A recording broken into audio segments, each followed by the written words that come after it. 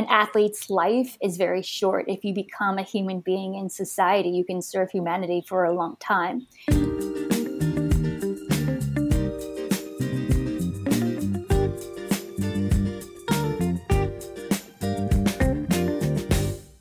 Welcome to the 80/20 Endurance Podcast. I am your co-host, Hannah Hunstead, and that was Sarah Gearhart quoting renowned coach Patrick saying. In today's episode, we chat with Sarah about her book, We Share the Sun, where she recounts her time in Kenya and her experiences with Coach Sang. Stay tuned for an inspiring conversation on running, coaching, and the power of community. Sarah Gearhart, welcome to 80/20 Endurance, the podcast that's 80% Ugali and 20% what the heck is Ugali? Sarah, what the heck is Ugali and how is it relevant to the conversation we're about to have? Oh my gosh. Okay, so Ugali is this thick, kind of tasteless porridge made out of maize, cornmeal, that a lot of elite runners in Kenya use to fuel their training, is the best way I can put it. Yeah, I've definitely had my fair share, and I can say that it is very substantive and it just kind of sits in your stomach and it's very carb heavy. Well, speaking of Kenya, you've recently published a book about your time in Kenya. How long were you there? Can you give us a little background on your book and how long you were there? Yeah, so I've actually spent a collective 8.5 months in Kenya, spread out through 3 separate trips. So my first trip was actually in April 2021 for approximately 7 weeks, where I was researching and writing the book proposal. And then I went back for 6 months later that year. It was in, I think, October. And I was there for approximately 6 months for additional research. So my book, We Share the Sun, is about the life and journey of the prominent Kenyan running coach, Patrick Sang, who, if you know running at all, you know he has mentored Eliud Kipchoge throughout his entire career. And there's definitely an interesting backstory as to how this came to be, if you want to hear it. So what happened was, this was April 2020. A literary agent in New York reached out to me about a feature that I wrote for Runner's World about Gordy Ainsleigh and their Western States 100, which I had written like the year prior. And he was curious if I wanted to turn that into a book. And at the time, that wasn't quite where I wanted to direct my energy, because obviously when you commit to writing a book, you should really be excited about it. And trail running is not exactly like my number one passion, but I am interested in endurance running, distance running, which, I've been a runner for 22 years and I've completed 14 marathons. So it's definitely a big part of my life. And for the past several years, I had become increasingly curious about running in East Africa, particularly in Kenya. And I had interviewed a handful of elite athletes over the years, including Mary Keitany, Wilson Kipsang, Emmanuel Mutai, who I profiled in 2017 when he was the number one entrant in the field at the Boston Marathon. And so I was, for a long time, believe it or not, I had never been to Kenya, but it was always kind of my goal to go there for a story. And so I was going back and forth with this literary agent. I said, that's not what I want to do, but I have this other idea of maybe profiling runners in East Africa, elite runners in East Africa. And initially, he didn't really think that was enough to make a book. And so I kind of had to pivot a little bit. And I thought, all right, well, who is behind developing some of these elite runners? And as I navigated the research, I thought about Patrick Sang, who I didn't really know that much about him. I'd never met him in person. I'd never interviewed him. And so I just started to do research, and the few details that I could find about him made me increasingly curious. The fact that he was a student athlete at the University of Texas in the mid-'80s, which I thought was really interesting, because how did that even happen? How was he recruited? He excelled in track and field. And he had participated in 2 Olympics, not just participated, he earned a silver medal in Barcelona, and it was instrumental in helping Kenya sweep the podium in the steeplechase for the first time in history. So knowing just a few facts, I thought, okay, I really want to have a conversation with him. Ultimately, that's what ended up happening. But there's like more to that story. I don't want to keep explaining, but yeah, so that's kind of it in a nutshell. That was how it kind of started. Well, I will actually give you the opportunity to continue that story, because one of the questions I had was, I was curious, as a writer myself, as someone who traveled to Kenya to research a book, but I did not do this during a pandemic. What were some of the challenges that you faced in just the kind of logistics of, it's one thing to have an idea to write a book about Patrick Sang, but what if he says, not interested? Yeah, that's a shut door for you. So, Right. So yeah, carry on. Yeah, definitely. So what happened was we have a mutual contact, and I reached out to this person, and I had a really long conversation. I said, this is what I want to do. And this contact, he's known Coach Sang for, I want to say, almost 2 decades. And he was very frank. He said, I can't say that he'll be open to this. I know he's a pretty private person, but I'll at least talk to him for you. And so they had a conversation. And then after that, Coach Sang was at least open to having me present the idea to him. And just to preface, I ended up putting together a 50-page proposal. So it was the outline was very detailed. I knew my direction. I knew the order of every chapter, the content of every chapter pretty far in advance. And so I presented that to him, and he really had to think about it. I mean, it's certainly not something that he decided overnight. In fact, we went back and forth for, I want to say, about 5 months. And I was at a point where I almost walked away from the idea because I just thought that it wasn't going to happen. But intuitively, I just knew that there was something there, and that's what really kept me going. And then when he finally said yes, I was really relieved. And of course I was excited, but then I had to navigate the whole process of getting to Kenya and figuring out where was I going to stay? How long was I going to be there, et cetera, et cetera.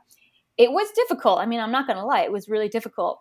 At the time when I had organized with approval, when I had organized my trip to Kenya, it was in April 2021 is when I went. Domestic flights in Kenya had been halted. And so I actually I flew into Nairobi, and then I drove 7 hours or so to the Rift Valley, because that was the only way to really get there. And so I ended up being based in Eton the entire time. And then when I had permission to go to the camp, I would drive 45 minutes from Eton to Kaptagat. So it was a process. I mean, as you know, getting in and out of Kenya to the Rift Valley, it takes a lot of effort and it takes a lot of time. Yes, indeed. Yeah, and what a time to be traveling. What were some of the main culture shocks coming from New York City, where you're home based? I mean, I've never been to Kenya. I have been to New York City. I've lived there. And so I know what kind of place that is. And just from what I know about Kenya, it almost seems like it's the exact opposite. So just in life in general, but also in the running space, what were the main differences there? Oh my God, everything was different. Everything was opposite. I really appreciated being exposed to the culture and being exposed to a different environment. For one, I was in, rural Kenya. I was in the countryside. So the people that I was around was basically elite runners, either from Kenya or at the time there were actually some elite Europeans who were preparing for the Olympics out there, and small scale farmers. That was pretty much who I was around.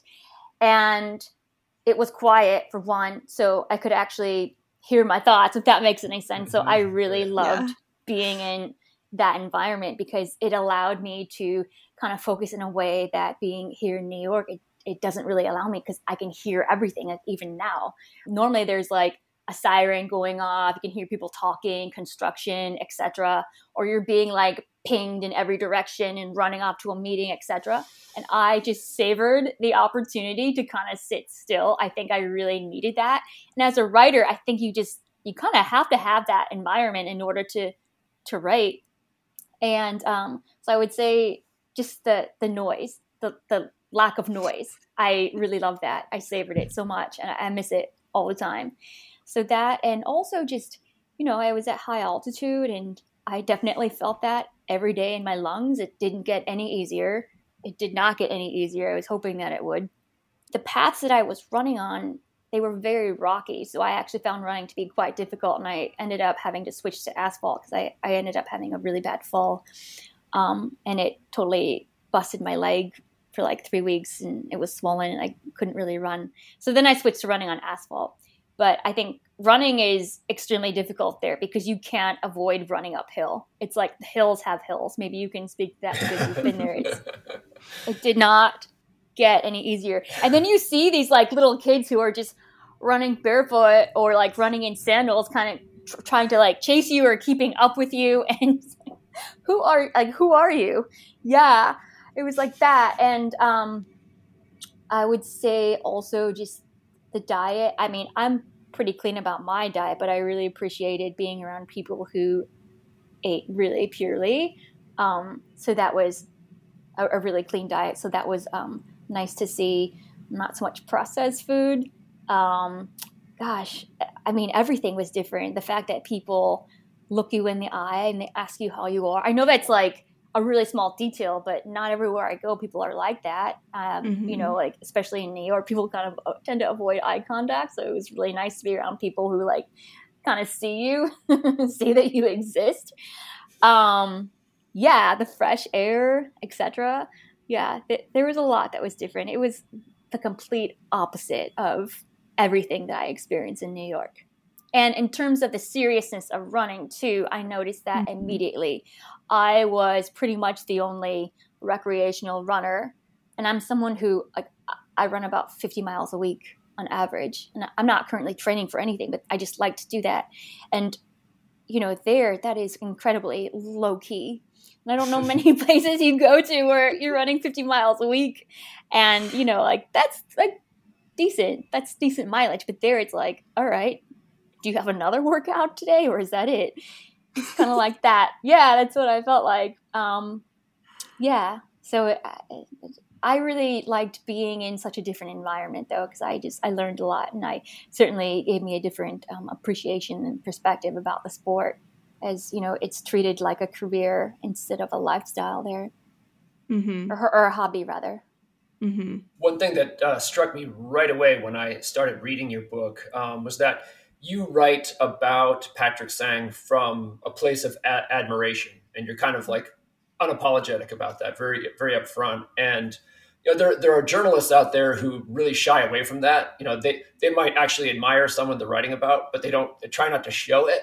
Whereas, in my own writing, I really enjoy writing about people I admire. It's more enjoyable. That's largely how I choose my subjects. So it's one thing for Coach Sang to be an incredible coach and worthy of a book. It's another thing for him to be an admirable person. Can you talk about what it is about him that you find admirable? I had been around people who didn't know that I was writing a book about him, and whenever he would come up in conversation, it was nothing but respect and positive commentary about him. And I think when people talk about someone in that way, you know that they're a good person. I really admire the way that he goes about coaching his athletes. This is something that I talk about in the book, is he's not just training someone to be a fast runner. He wants to mold them into being a human being who can positively contribute to society. And I can't say that every coach is that way. And it was interesting to watch him on the field interacting with his athletes and just how calm he was. And, certainly I've been around enough coaches who aren't that way, kind of the opposite, maybe aggressive, maybe they're yelling or cursing at their athletes. And it was just interesting to see the contrast of here is someone who gets the most out of his athletes, and he does it in a way that's really respectful. But on top of that, he goes outside of the sport and he wants his athletes to be people who really give back and look after their community and try to contribute to the world in a way that's going to affect change. And I think that's something to really respect, because at the end of the day, he doesn't have to do that. But the fact that he tries to do that, I think it says a lot about his character. And how can you not respect that? Do you think that's the reason that he's such a good coach? Like, if more coaches were like that, well, the world would be a better place. So I guess that's not even a question. But like, is that his secret sauce that you found? If there was like one big thing, you know, to take away of what makes him such a good coach and what others can learn from, what other coaches can learn from him, is that the number one thing, or would you say something else? I don't know if I would say the number one thing. I mean, when you look at, well, when you understand or see the way that he interacts with his athletes and the way that he, you know, contributes to the sport. Okay, so for instance, and this quote's in my book. He said, "I want my athletes to be human beings and not athletes. An athlete's life is very short. If you become a human being in society, you can serve humanity for a long time."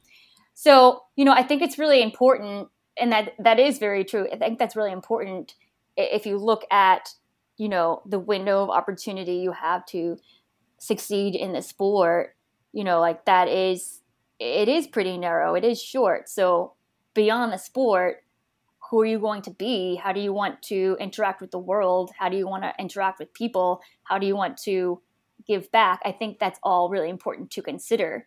So with that in mind, he has become a mentor and a life coach to a lot of his athletes. And again, like I said before, how many people are treating the sport in that way, or treating their athletes in that way? Mm-hmm.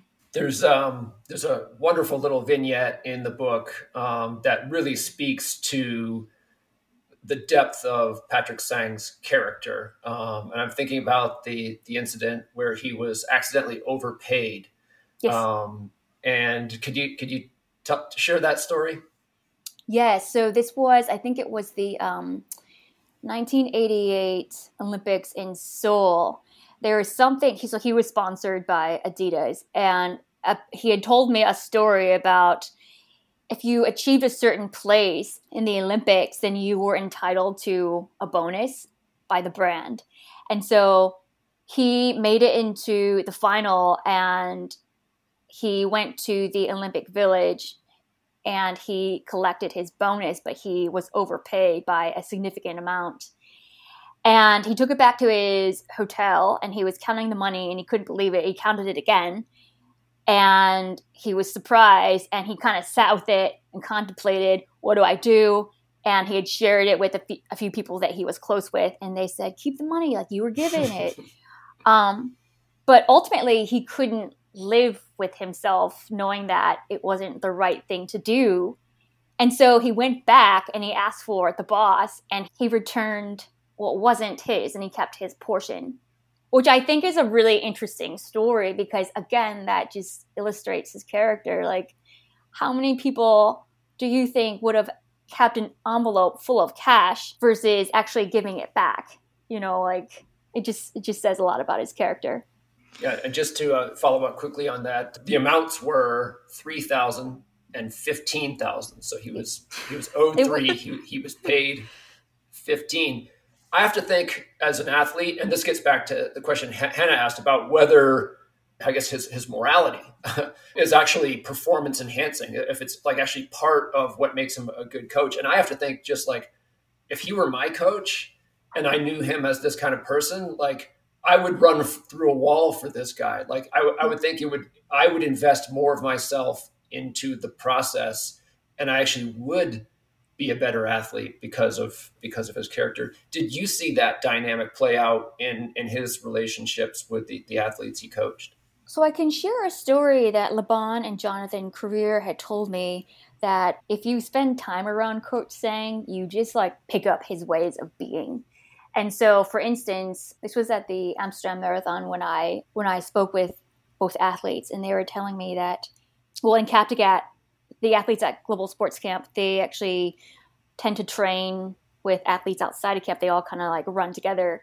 And there are some who will show up and you don't know what he is going through, but you can tell that he's suffering. And I said, how do you know that? And they said, you can see in their eyes, this is someone in need.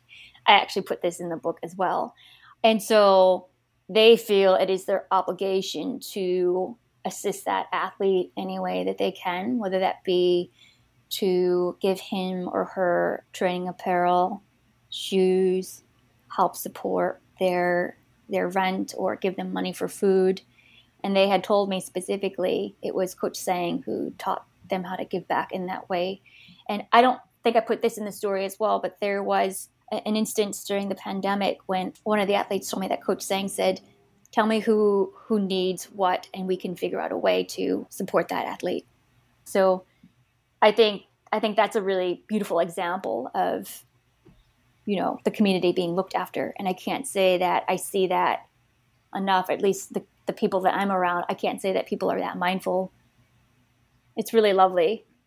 I'm curious to know what your thoughts are on how these athletes then have, like, what's their competitive edge? Because it just seems like such a lovely place. Really humble athletes, really humble coach, quiet, calm.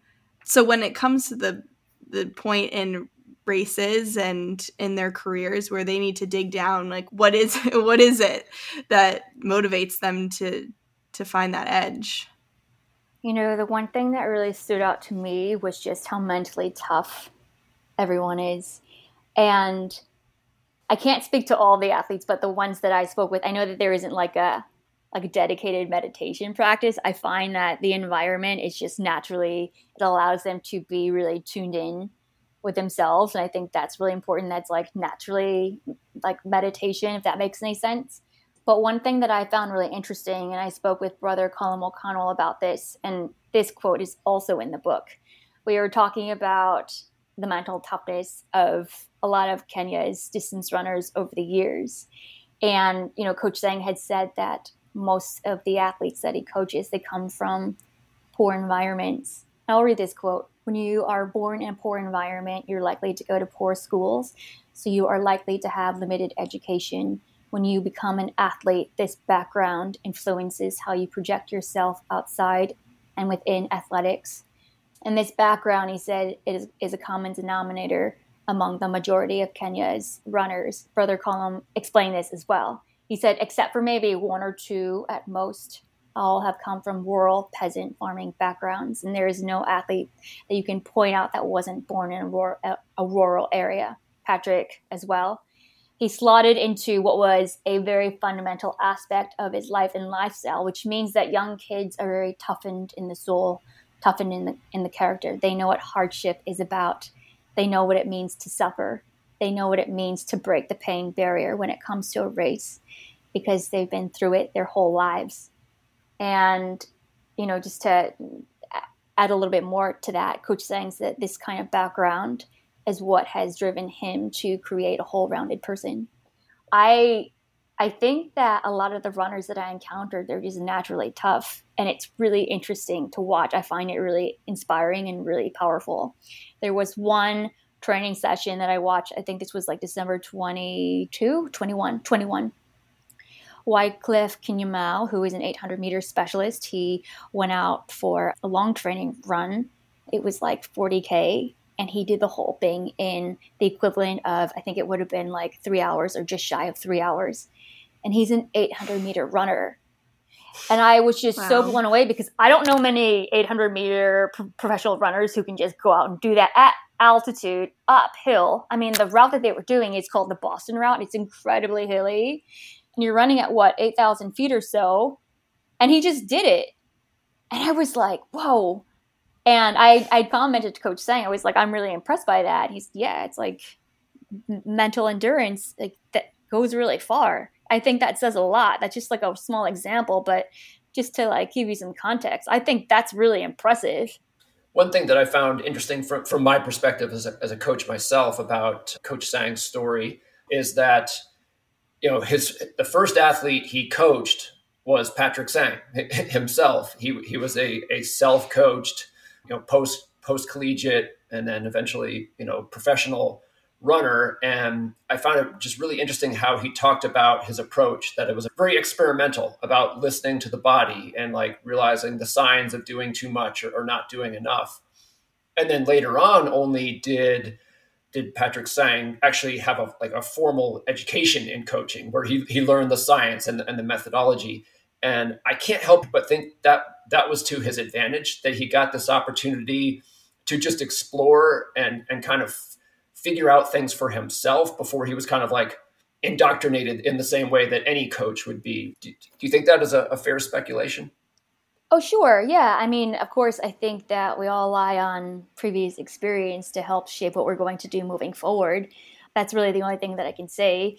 I think the fact that not that he like set out purposely to coach himself because he didn't want anyone else to coach him. That was just kind of the position that he found himself in. I know that when he went to the University of Texas, I know that there was like a little bit of like friction or tension with the head coach because of what happened with the time trial story, which I put in the book, that the head coach at the time, he couldn't believe that 2 Kenyan runners were recruited from across the world and they weren't these like multi-event athletes. And so he was put through a time trial in front of the team is what he shared with me.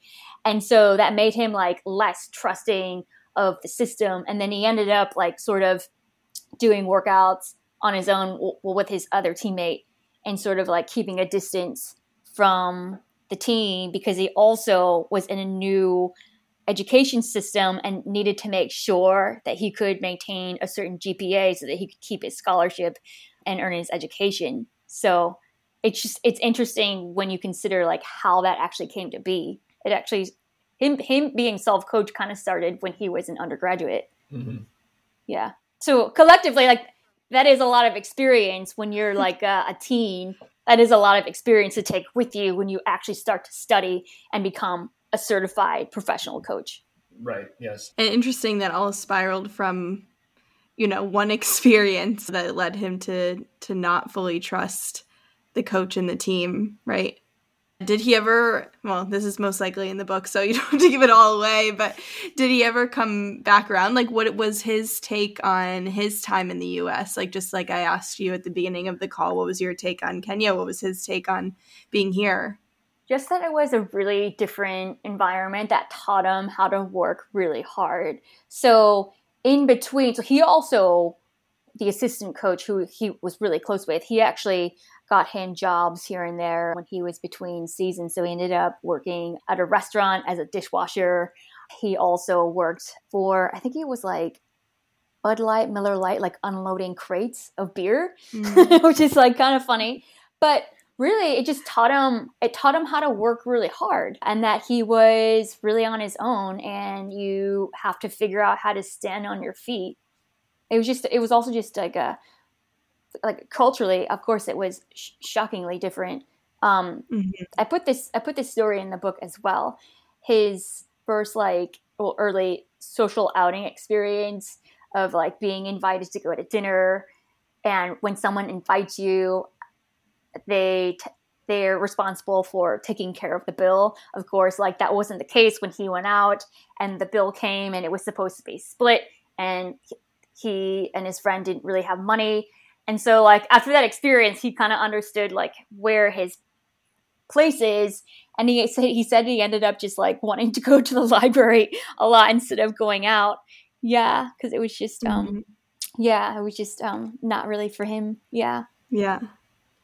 There's one of my favorite lines in the book is from that section where I'm paraphrasing it. It said something like, around this period, Sang briefly experimented with having a social life. Yes.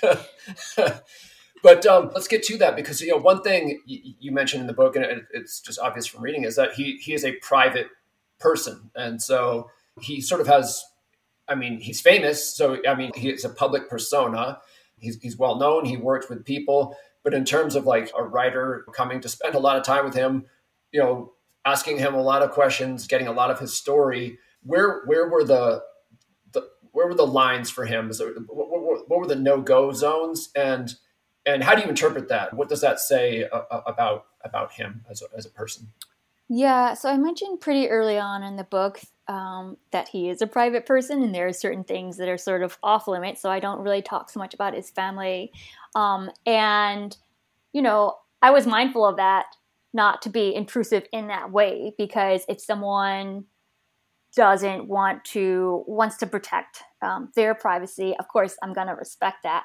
So I think, well, that was mainly it. I didn't really talk so much about his family and those super close to him because, I knew that was important to him. And he also specified that. So yeah, I just wanted to respect the boundary there. But you do end up getting into some of like the, which I found quite the broader context of, his tribe, his clan, his family, the history. Do you want to share a little bit about that? Because I think it sort of does feed into, those were some shaping forces for him. Yeah, definitely. I mean, I was actually surprised when he had shared with me what little he knows about his father, and that his father likely, well, he was born to a mother who was likely a second wife. Polygamy, I mentioned this in the book as well, is legal in Kenya. And some tribes, it is quite common to have more than one wife. He did share with me that he doesn't know that much about his father, just that from what other people have shared with him, he was a good person. He was named after his father's best friend, is also what he shared with me. So he actually had a different name, but he ended up changing it to Patrick. He also shared with me that one of the reasons why he moved back to the US, even though he was offered a coaching job at the University of Texas, was because his mother was sick and he wanted to be close. He really valued his mother, from what I understand. And I mentioned this in the book as well, that she suffered from diabetes, and he wanted to help support her and take care of her. And he, along with his mother and his grandmother, they were the two most important female figures in his life that he shared, taught him really how to interact with people, how to treat people. This is going off of you as an author and not you as an endurance sports athlete, but I'm just curious, like, how did your interview skills improve when you were interviewing him, of someone you respect so much, but you don't want to pry, but you have to get information? And how did you balance that? And do you feel like you can interview just anyone now at this point? Yeah, I mean, I never call an interview an interview. I like to consider it a conversation. Yeah. It's like the most important thing that you should be doing is listening. It's not like you sit down with a list of questions and you just like pummel through in the exact order. It's really like, I want to know more about this comment that you just said. So I really just considered my meetings with him conversations, and we would talk for extensive periods of time. Like the first time I met him in person, we sat down for like 4.5 hours, which was like kind of hard to transcribe that. I transcribed every interview by hand, which was a lot, but it was important to me to re-listen to every tape because, you just get these nuances that I think are really important, like the tone of someone's voice, or, just recalling specific facts that I think you need to absorb. But yeah, and even before we met in person, we would have conversations on the phone for sometimes like 45 minutes. We would talk about things that weren't related to running, or running would always be like toward the end of the conversation. We would talk about things like, Trump was in office at the time, so we would talk about politics. That would always a lot to talk about there. Politics, education, just world affairs. And I knew pretty early that he was going to be someone who was going to be a really great conversationalist, because he can pretty much navigate any topic. And yeah, when someone can navigate any topic, you can have like a truly deep conversation. So yeah, I mean, he's someone who you sit down with him for 5 minutes and you just want to know more. You just want to know more. Yeah. We haven't talked much about Eliud Kipchoge in this conversation, and of course, Kipchoge is widely considered the greatest marathoner in history. They've known each other almost their entire lives. They just have this rich history. very close relationship. Can you say a little bit about the nature of that relationship and tied into that, either from your perspective or perhaps if you know from Kipchoge's own perspective, would he have achieved the heights of greatness he did if not for Patrick Sang's influence? I can only say, like, from what I know, what I've observed, and what they both shared about each other, I think they have a really beautiful relationship. And it's so interesting how full circle it has become. I talk about this in the book, that Elliot was watching Coach Sang compete at the 1992 Barcelona Olympics. And he knew of him because they came from the same village. So I thought that was really interesting, almost like foreshadowing. And, it was when Elliot was a teen that he approached Coach Sang about a training program. And the story is Coach Sang went to his car and was looking for a piece of paper and a pen. He couldn't find it. So then he just got a stick and he wrote a program on his arm, and Elliot sprinted home and recorded it in a notebook. And that was, when he started to keep notebooks. I can't project. I mean, I think the best way to respond to that question is to share a quote that Elliot said to me about Coach Sang, which is, I've interacted with Patrick as far as life is concerned, as far as the sport is concerned, as far as business is concerned. When I actually put it all into one cup, life-wise, sport and business, and try to mix them, I cannot get the right word to describe like what he has meant to him. In my mind, I don't think I would be where I am without Patrick. I don't think I would run the way that I am running or perform well without him. He has really helped me. He said also, to add to that, I don't think I would have broken any record in the marathon. I don't trust that I would have made a transition to the marathon. So that's from him. There you have it. Yes. Yeah. Yes.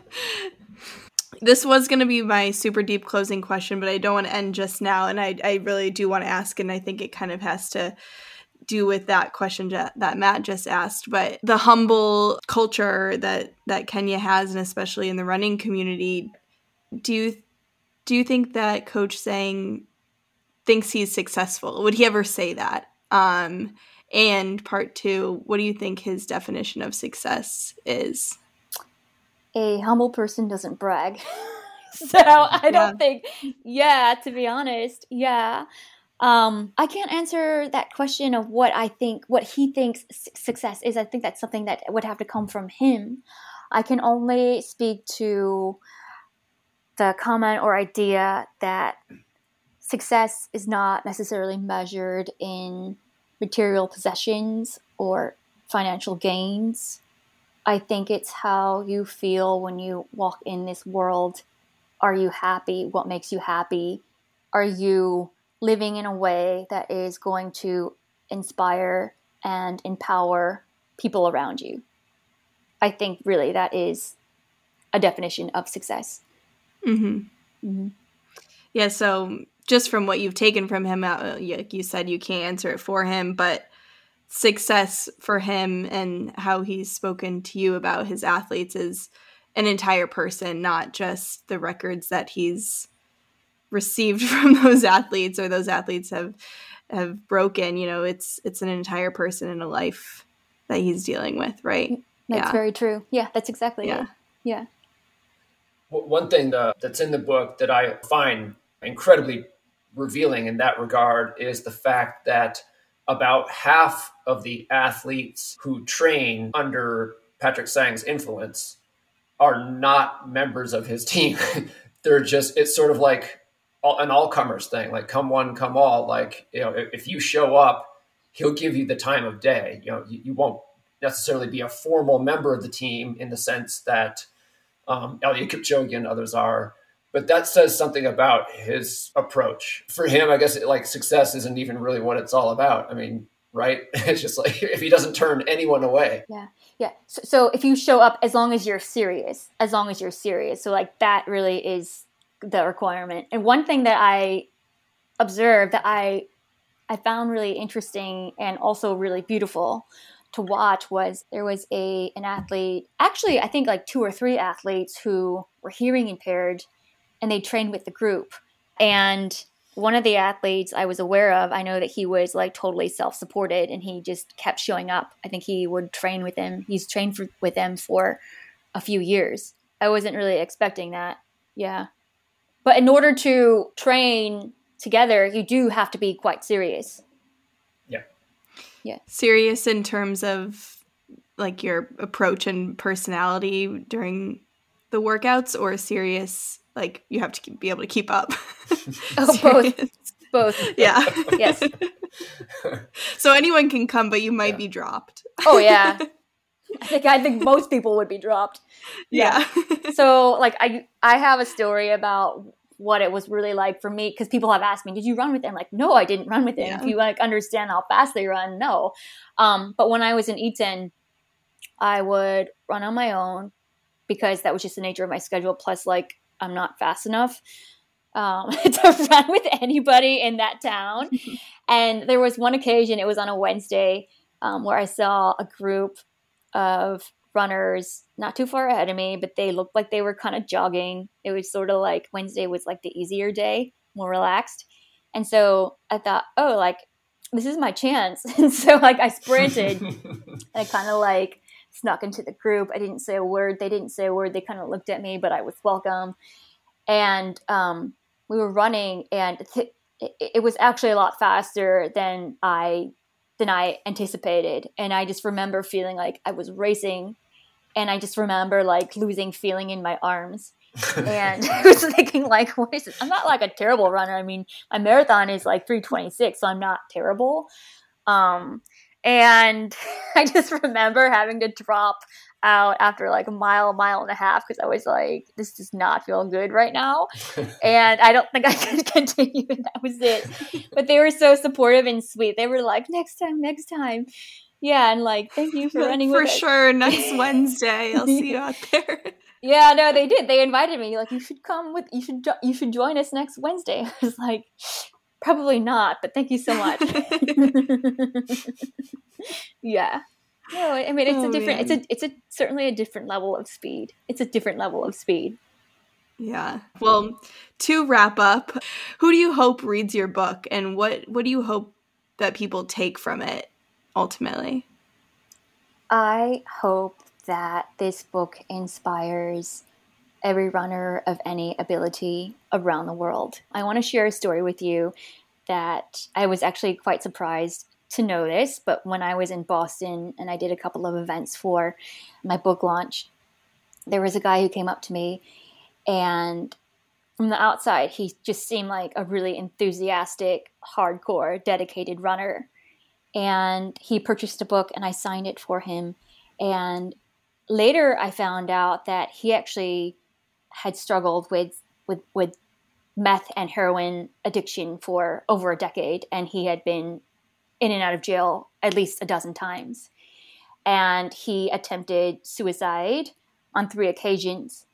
And it was when he was in jail, he decided to turn his life around. And after he was released, he got into running. And he was in Boston to run the Boston Marathon for the very first time. And he shared with me that he got a lot of motivation and inspiration from reading my book. And that to me meant everything.